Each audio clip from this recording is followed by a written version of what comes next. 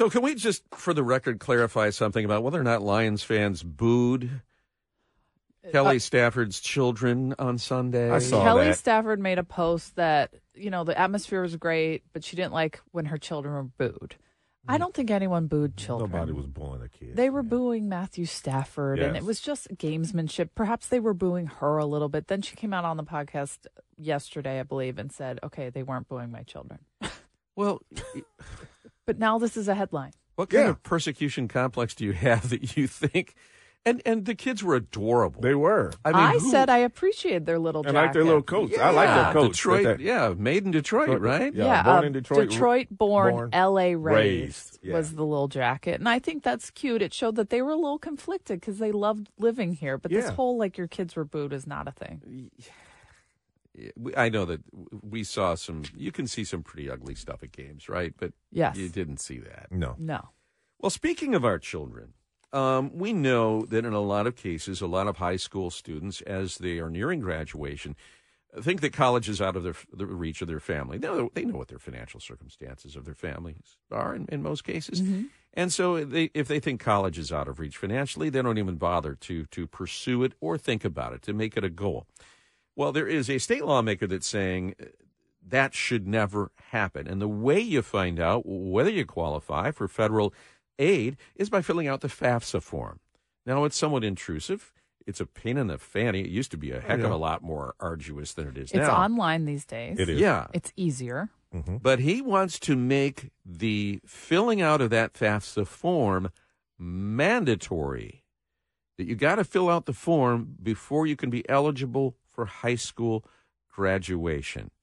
I understand. I think his goal is laudable, that he wants more students to because he himself said, look, I never thought in a million years I could attend Kalamazoo College. Yeah. And he's a Democrat from Trenton, first-generation college. Darren Camilleri. Yeah, Darren Camilleri.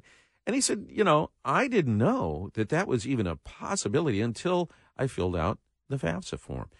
But making it a requirement for graduation, does that go too far? Or when we're talking about trying to grow a talent base here in the state, is it necessary? Well, when you're talking about companies coming in and looking for skilled workforce, according to this Detroit News article, only 32% of Michigan residents over the age of 25 have a bachelor's degree. And $100 million or more is left on the table for free tuition. Right. And if kids like Darren Camilleri didn't even know and then finds out and goes to college, and look, he's a state, is he senator or he's a state senator. State senator. Yeah. Look where he's gone.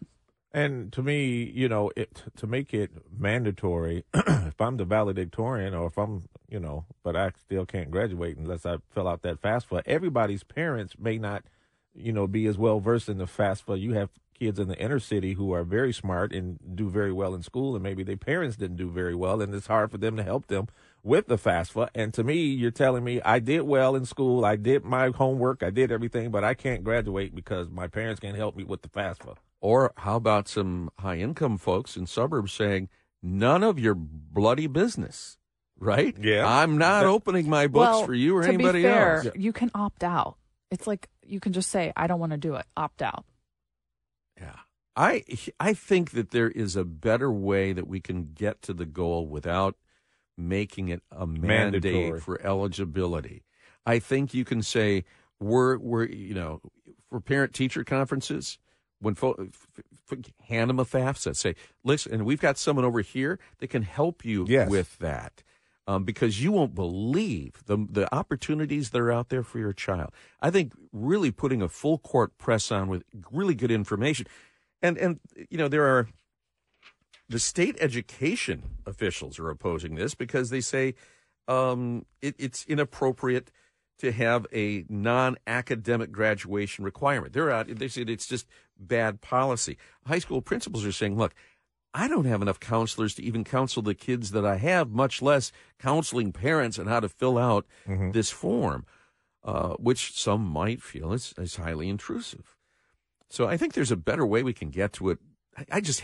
I'm not a big fan of mandates as a matter of policy, but I can understand his goal. Yeah. I just think there's a better way to get there.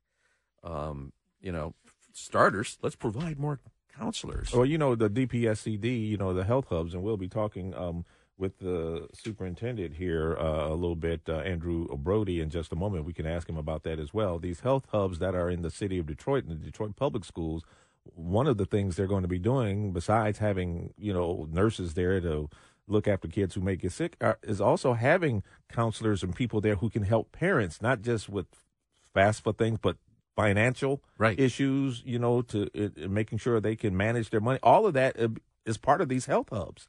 Well, and that's coming up at 7:49. We're also going to be asking Andrew about, as a superintendent, how hard is it? People are used to snow days, and if you can't get the bus through the snow, we understand canceling school.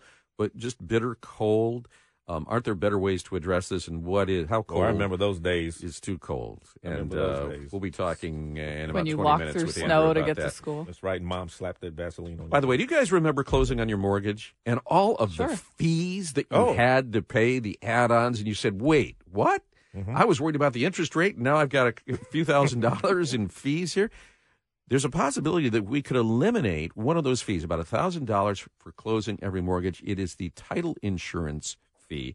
Fannie Mae, which is, kind of dictates the rules for the mortgage industry, is now saying you can have what's called an attorney opinion letter, basically where a real estate attorney will vouch for the fact that there's not a cloud over the title. Title insurance companies are going bonkers, saying this still would expose homeowners to a lot of risk. But this is a new thing, an alternative to title insurance that could save folks a ton of money at a time when interest rates are at a modern-day high. And by the way, we're going to get into our housing market when we talk to Jeanette Schneider coming up about an hour from now at 8:35. You're on JR.